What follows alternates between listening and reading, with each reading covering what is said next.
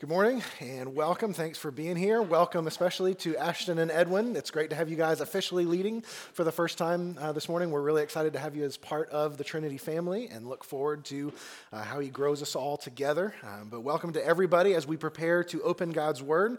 My name is DJ. I'm one of the pastors here at Trinity, and it's going to be my privilege this morning to take us a little bit further through our study of the Gospel of Matthew. So here at Trinity, we love the Bible.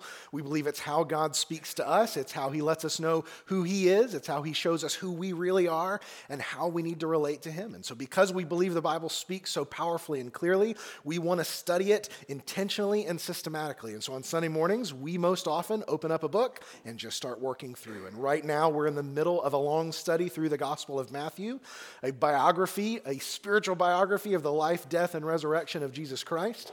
And right now, that has us in Matthew chapter 13. So if you have a copy of the Bible, I'd invite you to take it out. Turn with me to Matthew 13. We're going to look at verses 31 through 35 this morning. Excuse me, if you don't have a copy of the Bible, there should be one on the seat back in front of you.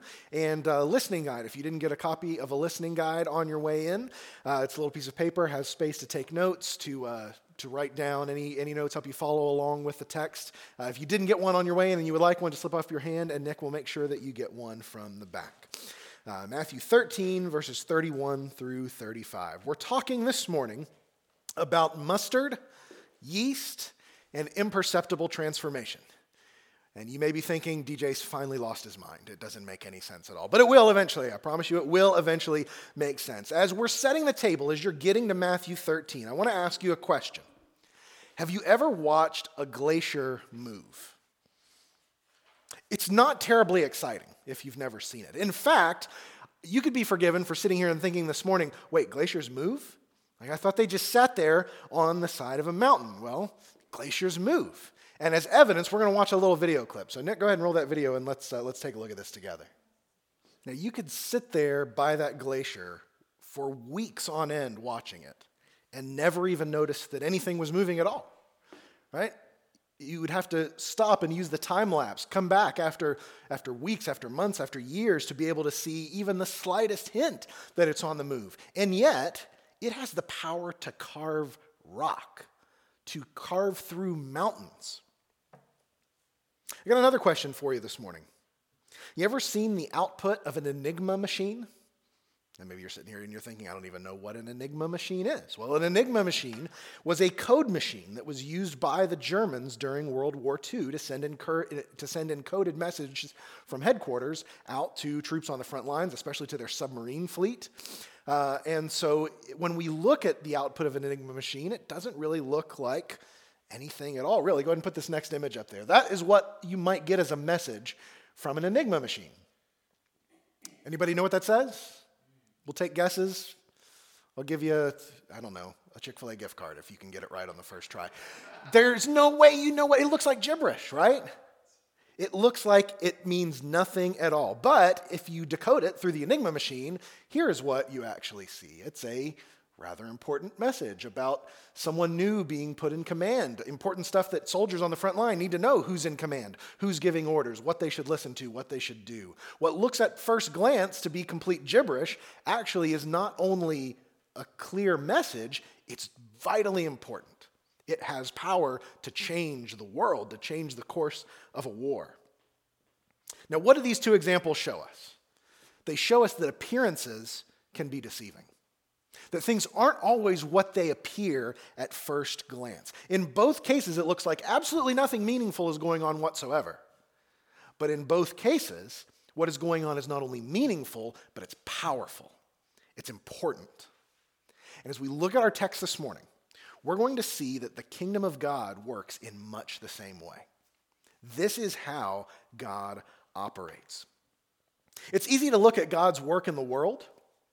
It's easy to look at God's work in the life of a church. It's easy to look at God's work in your own life and sometimes conclude that nothing is happening at all.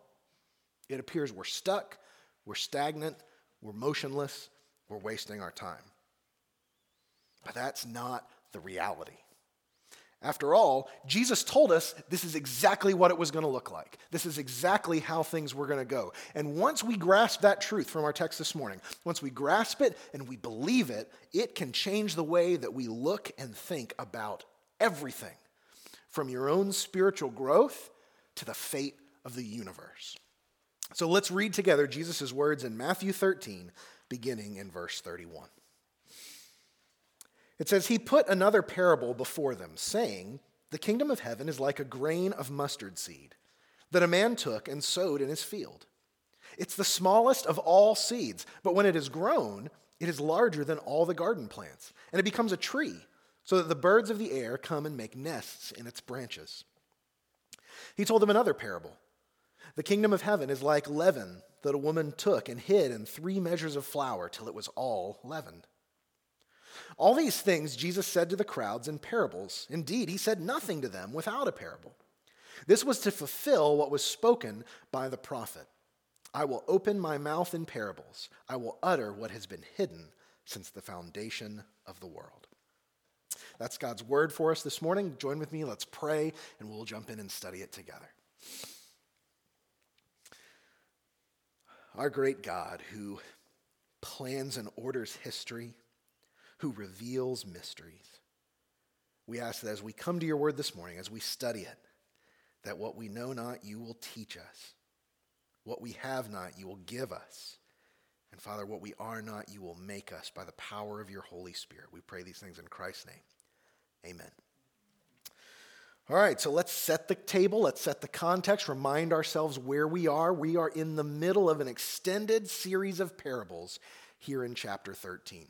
It can be tough maybe to follow because we've jumped around a lot, because a lot of these parables, Jesus will give the parable, and then he'll go on and we'll get the story from Matthew that other stuff keeps happening, and then later on Jesus comes back and explains the parable to his disciples. And so we've kind of tried to lump the explanations together with the parables, and that means we're bouncing through chapter 13 kind of oddly. In fact, last week when we looked at the parable of the weeds and the wheat, we did what's right before this text and what's right after this text. So we're completing the sandwich this morning and coming back to look at verses 31 through 35. And we're seeing more parables, right? We see 2 parables this morning. These parables are a little different than what we've seen so far because they're not so much extended stories like the parable of the sower or the parable of the weeds and the wheat, as much as they are like snapshots. They're word pictures. They're just meant to strike images in our mind to help us to understand spiritual truth. These are vibrant pictures that communicate big things. So keep that in mind as we study these 2 snapshots together. The first parable is about mustard. Now, as with most of Jesus' parables, its imagery would have been readily apparent to all the people who heard it in the original day. Most of Jesus' parables revolve around agriculture. Why? Because they were an agricultural society. The people who gathered to hear Jesus preach and teach would have been farmers or laborers on farms. So they would have understood these pictures of plants, of seeds, of sowers, of weeds, of wheat. And so when they would have heard this right away, they wouldn't really have had to do any work to understand at least the picture that Jesus is painting for them. Now, for us today, when I say mustard, probably all that you can get in your brain is the yellow stuff that comes on hot dogs, right? That's about all we do with mustard. It's a condiment. They would have heard mustard and seen seed, plant, tree. And so as we look at this, we need to think about the details so that we can make sure we get the point that Jesus is making. So he talks about a mustard seed in verse 31. The kingdom of heaven is like a grain of mustard seed that a man took and sowed in his field. It's the smallest of all seeds. So he says that this is the smallest of all seeds. Now, I could have brought a mustard seed with me this morning, but I was pretty sure I'd lose it before we got here. But suffice it to say, a mustard seed is about the size of the tip of this pen. A little round ball, about the size of the tip of this pen. So very, very small.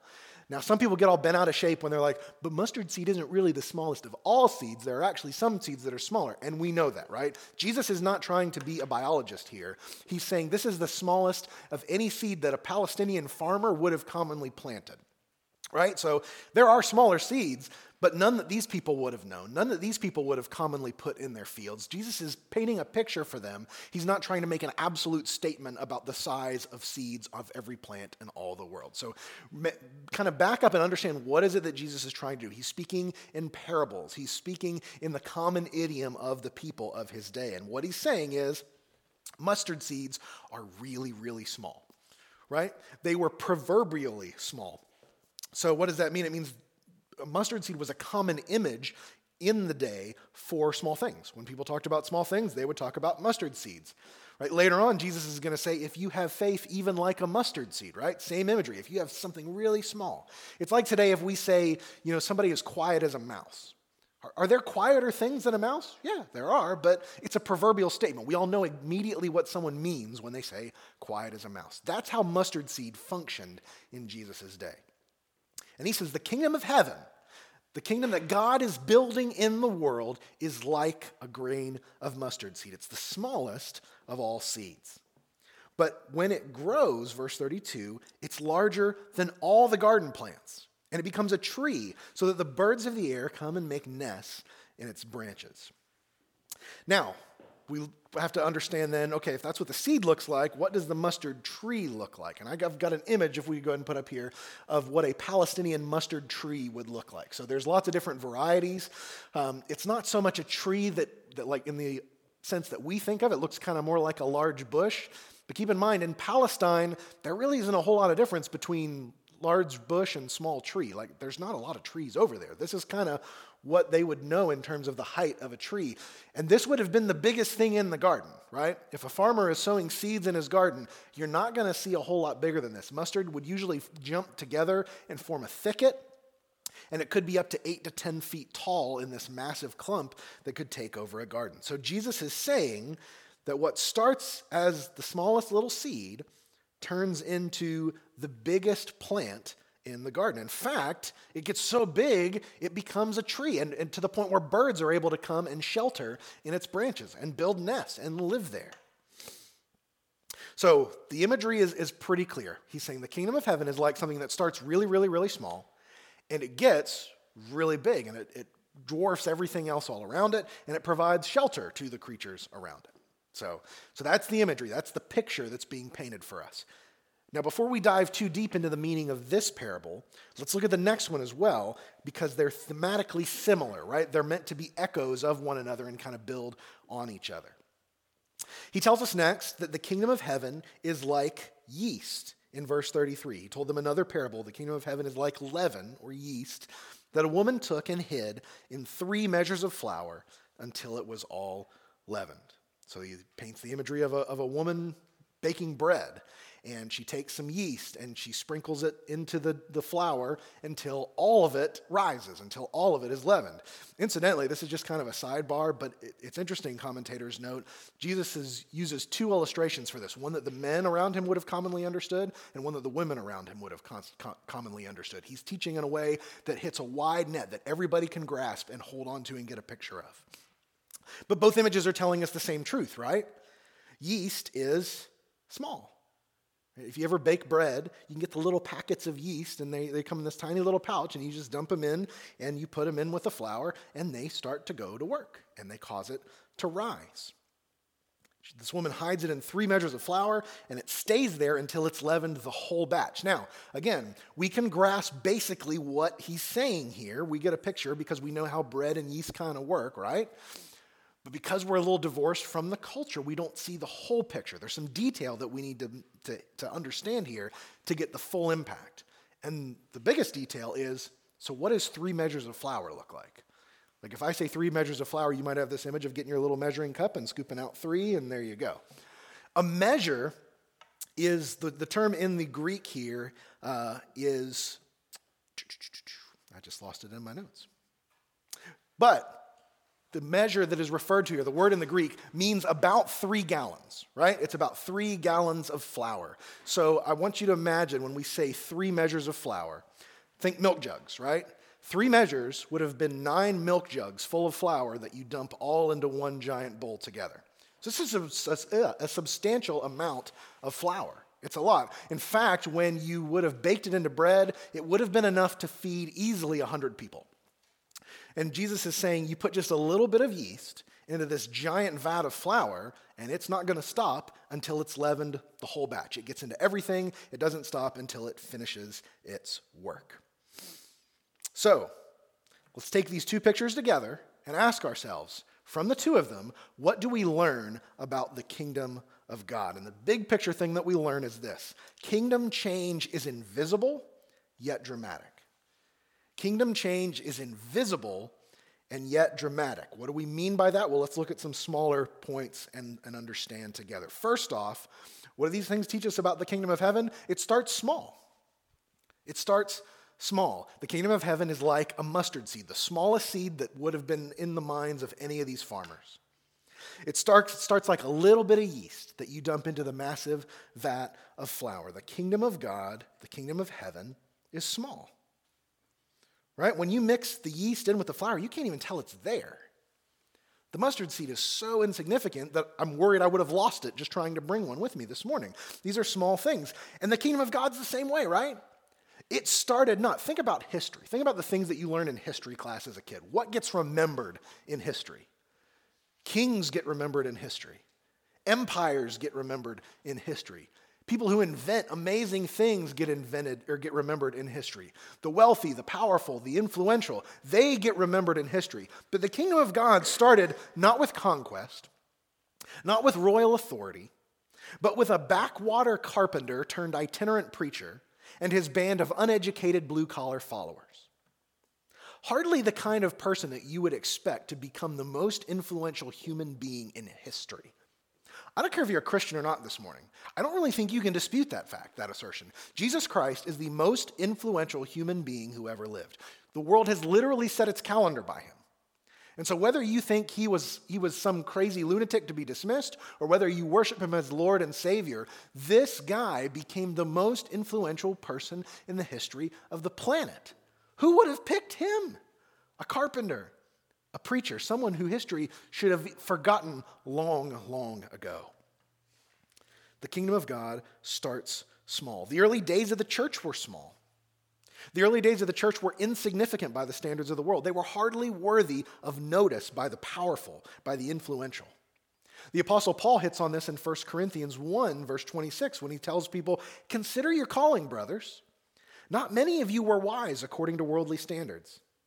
Not many were powerful. Not many were of noble birth." You weren't somebody when Jesus called you. He didn't pick you because you were the best and the brightest. And he thought, man, there is a ton of untapped potential in those people. You weren't wise by worldly standards. You weren't influential. You weren't noble. You weren't wealthy. You were mustard seed. You were a little bit of leaven. Nobody would have noticed. The kingdom of heaven starts out small. But secondly, the kingdom of heaven ends up big. Right? That's the contrast that we get as we look at these two parables together. The mustard seed becomes larger than any other plant in the garden, despite the fact that it started as the smallest seed.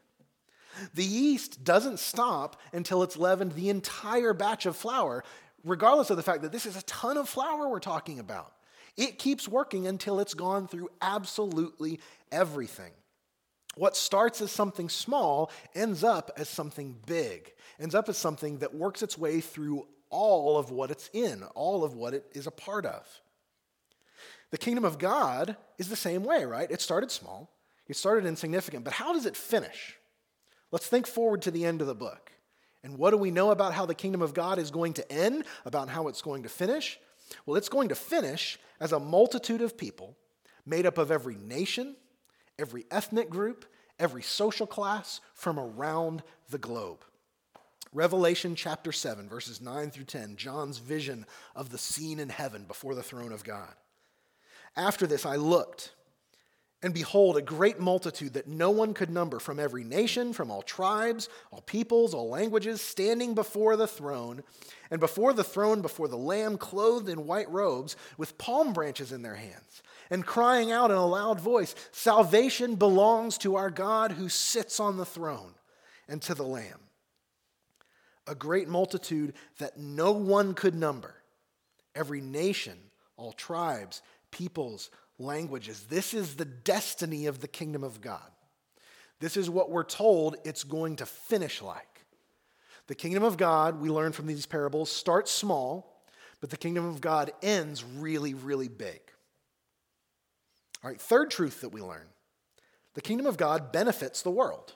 Now, this one is a little bit more subtle. It's a little easier to miss, but I think it's a direct implication of what we see in these parables. The kingdom of God benefits the world. We're told the mustard seed turns into a tree, and the tree is substantial enough that what happens? Birds come and make nests in its branches. It provides a shelter. It provides a home for them. This imagery contains echoes of the imagery used in the Old Testament by the prophets Ezekiel, by the prophet Daniel, who often pictured kingdoms as trees. And they would picture the people who benefited from them, the subjects of them, the people who lived in those kingdoms, as birds who would shelter in their branches, who would find shade underneath these trees. For you who were around for our study of Daniel last year, think about Nebuchadnezzar, when he was pictured in chapter 4 of Daniel as this great tree. And the birds of the air came and sheltered, and people took shade underneath of it.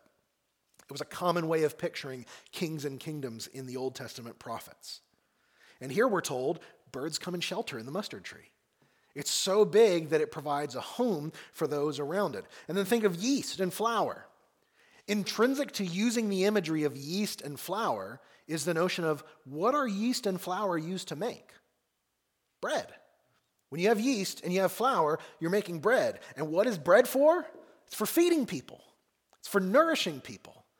Both of the pictures that are painted here by Jesus of the kingdom of God carry with them the idea that the kingdom of God benefits and brings nourishment and brings good to those around it, those who take shelter under it.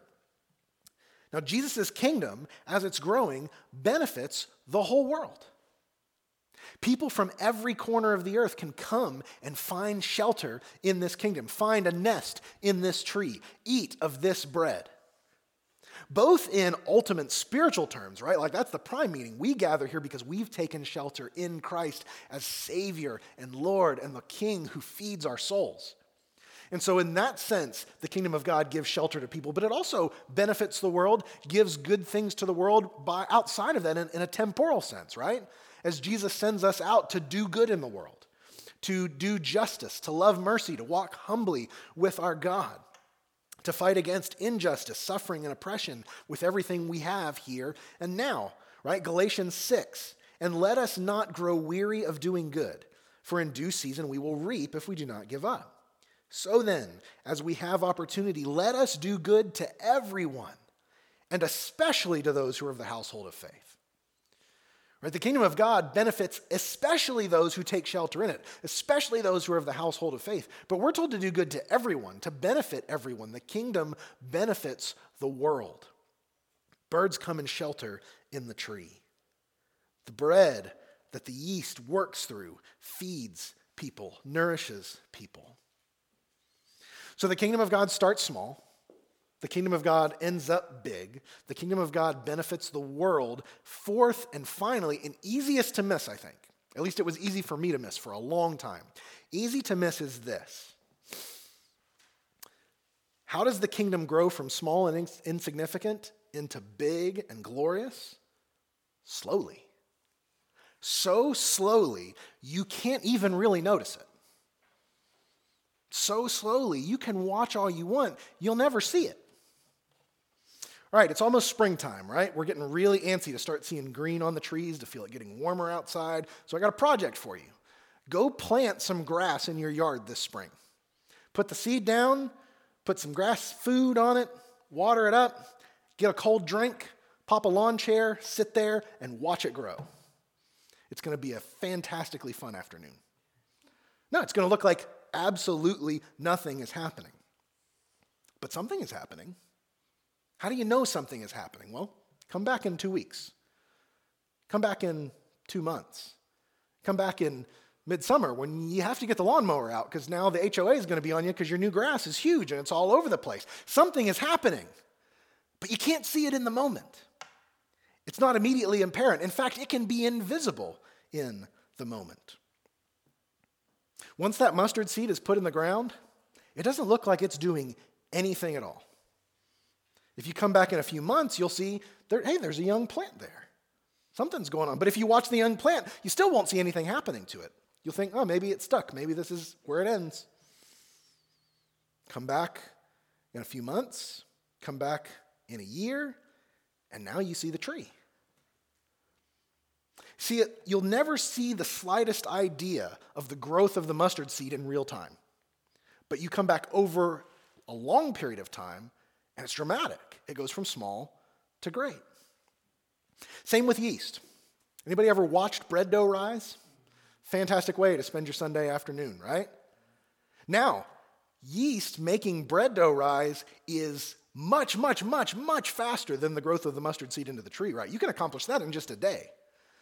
But still, if you put it in there and you sit and you watch it, it doesn't look like anything's happening at all. It still is invisible in real time. You have to come back hours later to see, oh, now it's worked all the way through and it's made the whole bread dough rise. And so it is with the kingdom of God. And so it is with the kingdom of God. Is the kingdom of God growing in the world today? Is the kingdom of God growing in the world today? I would wager that some of us in this room, that if we asked people and Christians all over the place, a lot of people would say no. After all, look at the church 10 years ago and look at the church now, especially in our Western cultural context. It doesn't look like a whole heck of a lot is happening. It looks like things are kind of staying the same. It might even look like things are on the decline. But look at the church 2,000 years ago and look at the church now. From those few dozen followers that Jesus sent out, surveys now peg the followers of Jesus around the globe at 2.4 billion people, or roughly 1/3 the world's population. Now, you might point out, well, we could be kind of skeptical of those numbers. After all, not everyone who says they're a Christian actually is a Christian. So just for the sake of argument, let's cut it in half. It's not 2.4 billion, it's 1.2 billion. I'd say a couple dozen to 1.2 billion is a pretty good growth rate. I'll take those numbers. That looks like something really, really small turning into something really, really big. And that every tribe, tongue, and nation bit we talked about earlier, that's working out pretty well too. 3 of the 10 largest Christian populations in the world are in sub-Saharan Africa. 2 are in Latin America. 1 is in Asia. And that's not even accounting for what's going on in China, where the gospel is growing at an exponential rate and is on pace to transform that nation and is threatening the government of that nation right now. Has them shaking, has them cracking down. It's easy to look at the world and be discouraged about the progress of the gospel and assume that all this kingdom growth that we see talked about in the Bible, it has to just be about the age to come, right? It has to just be about when Jesus comes back and sets everything to right, because right now it ain't happening. But when you look at the kingdom through the lens of these parables, you notice it's happening exactly like Jesus said it would. It starts small. It grows into something big, and it grows in a way that you don't even notice it while it's happening. It's not until you look at that, you look back and you look forward that you see something foundational has changed.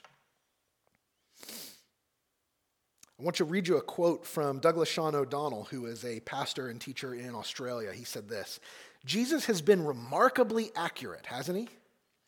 The Roman Empire no longer exists. It hasn't existed for over 1,500 years. But the kingdom of heaven, that little mustard seed Jesus planted in Galilee 2 millennia ago, it has grown into a tree, the biggest, longest living kingdom in history. The Egyptian Empire, the Assyrian Empire, the Babylonian Empire, the Aztec Empire, the Ottoman Empire, the Mongol Empire, Christianity has beat them all by persisting for 2,000 years and counting. And look at the branches of this tree. There are branches in North Carolina and South Korea, East Timor, and the West Indies."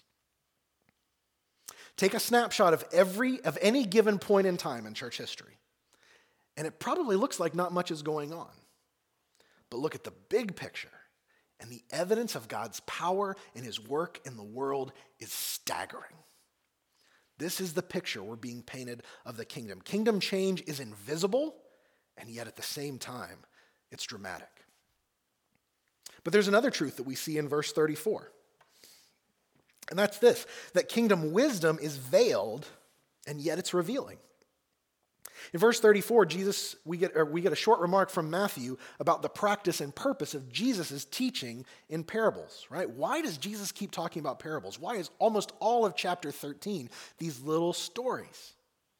Well, we see in verse 34, all these things Jesus said to the crowds in parables.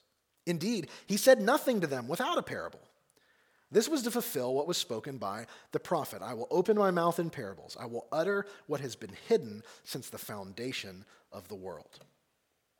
Now, a couple things to note here. One, note that these things, he said nothing to them without a parable. All these things he said in parables. These things refers to the immediate context of what is being told to us in Matthew 13, right? Obviously, Jesus didn't never say anything at all to the people without a parable. After all, last year we spent months unpacking the Sermon on the Mount. And the Sermon on the Mount wasn't parables, it was clear teaching. So what Matthew's saying here is not Jesus always ever only spoke in parables. No, he's saying in this time he spent with these crowds that I'm recounting to you in my gospel, he didn't say anything without a parable. It was parables all the time. So why? What was the purpose of the parables? Well, if you were here a few weeks ago for Pastor Todd's sermon from verses 10 through 17, you might remember that one of the purposes of the parables was that they veil spiritual truth.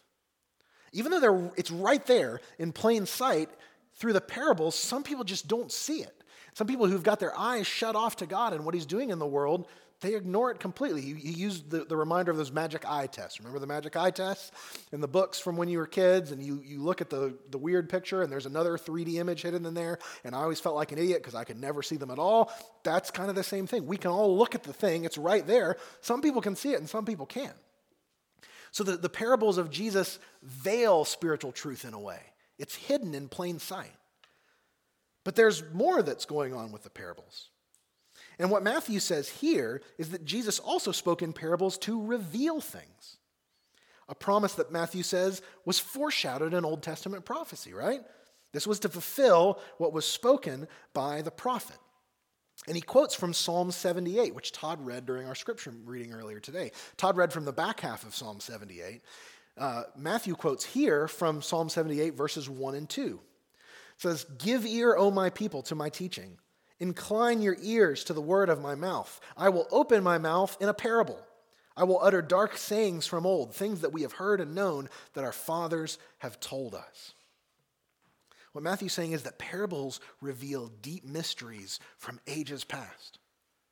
Right? Parables veil things.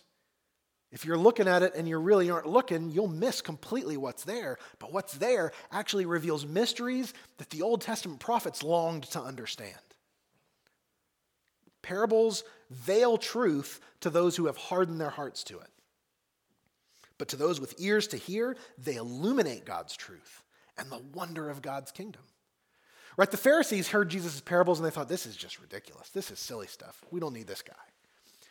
But those people, those farmers, those people who followed Jesus around, they understood the mysteries of the kingdom of God because of what Jesus spoke. In these simple stories, think about this, church. In these simple stories, you are shown things that Abraham never understood. You are shown things that Moses never understood.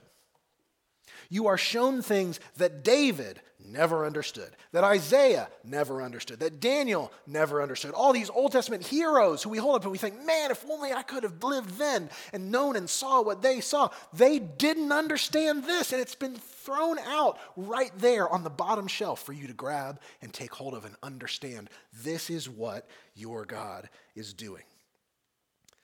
1 Peter chapter 1, verses 10 through 12 says, "Concerning this salvation, the prophets who prophesied about the grace that was to be yours searched and inquired carefully, inquiring what person or time the Spirit of Christ in them was indicating when he predicted the sufferings of Christ and the subsequent glories." So think about Isaiah 53, right? By his stripes we are healed. This picture of the suffering servant. It says these prophets were straining their brains trying to see, when is this going to happen? How is it going to happen? But Peter says it was revealed to them that they were serving not themselves, but you, in the things that have now been announced to you through those who preach the good news to you by the Holy Spirit sent from heaven, things into which angels long to look. Jesus, through the parables, has taken the cookies off the top shelf and he set it down in the floor and popped the lid. For you, for me, to understand, here's how my kingdom's going to work. Here's how it's going to work in the world writ large. Here's how it's going to work in your heart. Parables veil and parables clarify. To the uninterested, it's not that they can't comprehend what's going on. It's not that there's an IQ requirement that you've got to get in order to figure it out. But to the uninterested, they dismiss the significance of them. They think this is silliness. I don't need this. They're silly tales. To those on whom the light of God's Spirit has shone, they speak volumes. They change the world. They change our hearts. They change our minds. The pastor I quoted earlier, O'Donnell, he compares them to stained glass windows. Now, we have some stained glass windows in here. They're not a huge feature, and it's not a particularly bright day, so this isn't going to be something we can look at and see immediately. But think of a stained glass window. When you look at a stained glass window from the outside of a building, it doesn't really shine, right? It looks kind of drab because you're seeing it from outside where the light is. It looks drab, it looks colorless, it looks dull. When the sun is shining brightly and you're on the inside of the building and you look at the stained glass window, it's vibrant. It lights up. It casts the whole room in color. O'Donnell says the parables are kind of like that. To the ones who don't get it, it's like standing on the outside of the building and you see the picture there. You see the picture in the stained glass windows, but it doesn't look particularly remarkable. It doesn't look particularly beautiful. It doesn't look particularly vibrant. But on the inside, when you look up and you see it, it's stunning. It changes you. It makes you stop and look and wonder. The kind of wisdom that God gives to people in his kingdom is veiled, and yet it's revealing at the same time. It's a glorious gem hidden in plain sight. It's dismissed by the proud, but it's embraced by the humble. Kingdom wisdom is veiled, yet revealing. And so as we look at this little piece of text, as we look at these 5 verses, now we come to the point where we say, so what? Okay, this is nice. It's kind of cool information. It would be easy to see this as just interesting, maybe even fascinating information, but assume it's just information, that it isn't given to change us. After all, there's no commands here, right? I don't have one thou shalt to give you or thou shalt not to give you today. There's no commands. There's no instruction. There's no exhortation. So what do we do with this? Because it's just information, but it's information that changes everything. It should reshape your mind. It should reshape your heart. It should reshape your attitudes. It should reshape your affections. It should reshape your outlook. How so? I'm glad you asked. Let's take the mustard seed and the leaven. We've seen what implications they have for the kingdom of God writ large, right? We talked about looking through history at 2,000 years ago to today and seeing how it's been slowly and constantly at work in the world. But have you stopped and thought about the implications that might have for the kingdom of God as it's being constructed in your own heart? As God's transforming you into the image of his son, Jesus Christ, if you're a Christian? Sometimes you might look at yourself and you might conclude that not much is happening in your life spiritually. Sometimes you might think, I'm just not growing like I want to. Sometimes you might think, I'm stuck. I'm stagnant. I have all these things I want to be for Jesus, but I'm just staying how I am. I'm not going anywhere. I'm not growing. And it can be easy to give into despair and throw in the towel and think, what's the point? This is a dead-end street. I'm never going to change. I'm never going to be the person that I want to be. I'm never going to get over these things that I want to get out of my life. And I'm never going to be the kind of person that God wants me to be. How have you grown in Christ in the last day? You might think, not much. I got nothing. But you're looking at it wrong. How have you grown in the last year? In the last 10? In the last 20? Trace your journey in Christ from its earliest day until today, and you'll see growth. You should see something at that point as we back out and notice you're seeing the glacier slide down the mountain. You're seeing the mustard seed grow into a tree. You're seeing the leaven work its way through the yeast. When you zoom out, you can trace the lines more easily. You can see evidences of God's grace at work in your heart, molding you, shaping you, changing you. And you might think nothing is happening. And even the people around you who sit there and see you day after day after day after day might think you look the same as you did a week ago, a month ago. But when we back out and we look at what God started in your heart on that day when you trusted in Christ and where you're at today, you can start to trace the lines. You can see that you're not the person that you used to be. And the changes might not have gone as far as you want them to go yet. You might feel like you still have so much that needs to happen, but you can see and understand God is at work. And he's working in your life exactly the way he said he would. Something small to something big, and it's slow and even invisible sometimes along the way. And that should give you hope, right? Because just as the leaven and the yeast has been at work in your life so far, it's going to finish the rest of the work. If you put a little yeast into some flour, even 3 measures of flour, and you go away and you come back for a while and it's leavened and started that process, but it's not really there yet, are you going to think, well, I guess that's all it's going to do. We're done here. Throw it in the trash. If you go and you plant the mustard seed, and you come back 3 months later, and it's this little tiny plant. You're like, wow, that's good, but it doesn't look like anything more is happening, so let's rip it up and throw it away. No, the growth that's happened so far is evidence that there is a process still ongoing. And just as the yeast started to work its way through the flour, it's going to finish to work its way through the flour. That's a promise of God. Philippians 1, verse 6. And I am sure of this, that he who began a good work in you will bring it to completion at the day of Jesus Christ. There is a finish line, the day of Christ, when he returns. And he who began a good work in you is still at work, and he's not done yet. He will finish the job. 19th century British preacher Charles Spurgeon said, "We know not to what our own inner life will come." Right? We don't know what will happen with it. It has an expanding power within it. And it will burst every bond, and it will grow to a thing which will cast shadow, yield fruit, and lend shelter. God will do his work. If you feel discouraged, if you feel like the plant's grown a little bit, it ain't going any farther, easier to just rip it up and move on, don't.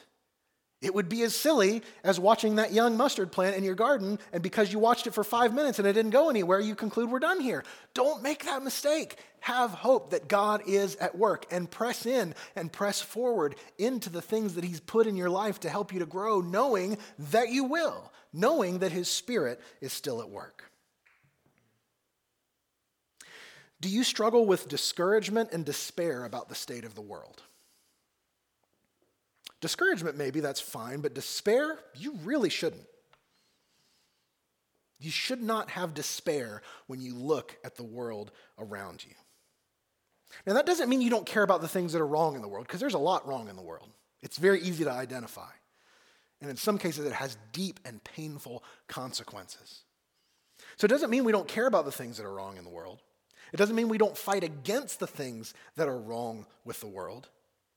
But it does mean that we should have confidence that God is at work and he's doing exactly what he said he would do, in exactly the way he said he would do it. We should be gospel optimists. We should be gospel optimists. Because of this text, and because of others like it, in my approach to end times prophecy, I'm what people call a postmillennialist. Okay? We're a small but happy tribe. I believe that kingdom growth is going to continue to build and to build all the way to Jesus' return. This is going to keep happening. Now, evil's going to build too. I'm not looking for some utopian paradise before Christ comes back. I'm not looking for some cheap imitation set up by man of the kingdom of God on earth. But I do believe that of the increase of Jesus' government and of peace, there will be no end. It's going to keep building. This gospel work is going to keep happening. Why do I bring that up? I don't bring that up to say that you need to be a postmillennialist too. Okay, that's not the point here. If you look at Pastor Dave, Pastor Todd, myself, we all have different ways of interpreting those end times texts, and we're still friends, and everything's fine. Like I'm not going to say you should be a postmillennialist. Well, Maybe I think you should because I think it's right. So if I think it's right, you probably should. But I'm not going to say it's clear and it's settled, right? There's lots of different ways to interpret what's going to happen at the end. So my point here is not to say something's wrong with you if you're not a postmillennialist like me. But I am going to say, if you're not an optimist about the gospel, something's wrong. Because the only way that you can look at the world and despair about where things are going is if you're not holding on to the promises that Jesus has given us. The gates of hell shall not prevail against the church, right? On this rock I will build my church, and the gates of hell will not prevail against it. That's Jesus, direct quote. And gates are a defensive weapon. So it's not as if there's like two armies and he's saying the gates of hell are not going to prevail. Like he's not going to gain any ground. We're just going to be locked in this struggle until Jesus comes back. Gates are defensive weapons. What he's saying is hell ain't going to be able to hold back the gospel. It's done. The gospel will do its work. That's a promise straight from Jesus. Take it to the bank, and it should put hope in your heart. These parables are just information, but they're information that should change everything. Attitude, outlook, optimism, and how we invest our lives in response. If God's truth, God's wisdom is hidden in plain sight, right? If it's hidden in plain sight in these parables, are you looking for it? When you look at your Bible, which side of the stained glass window do you see?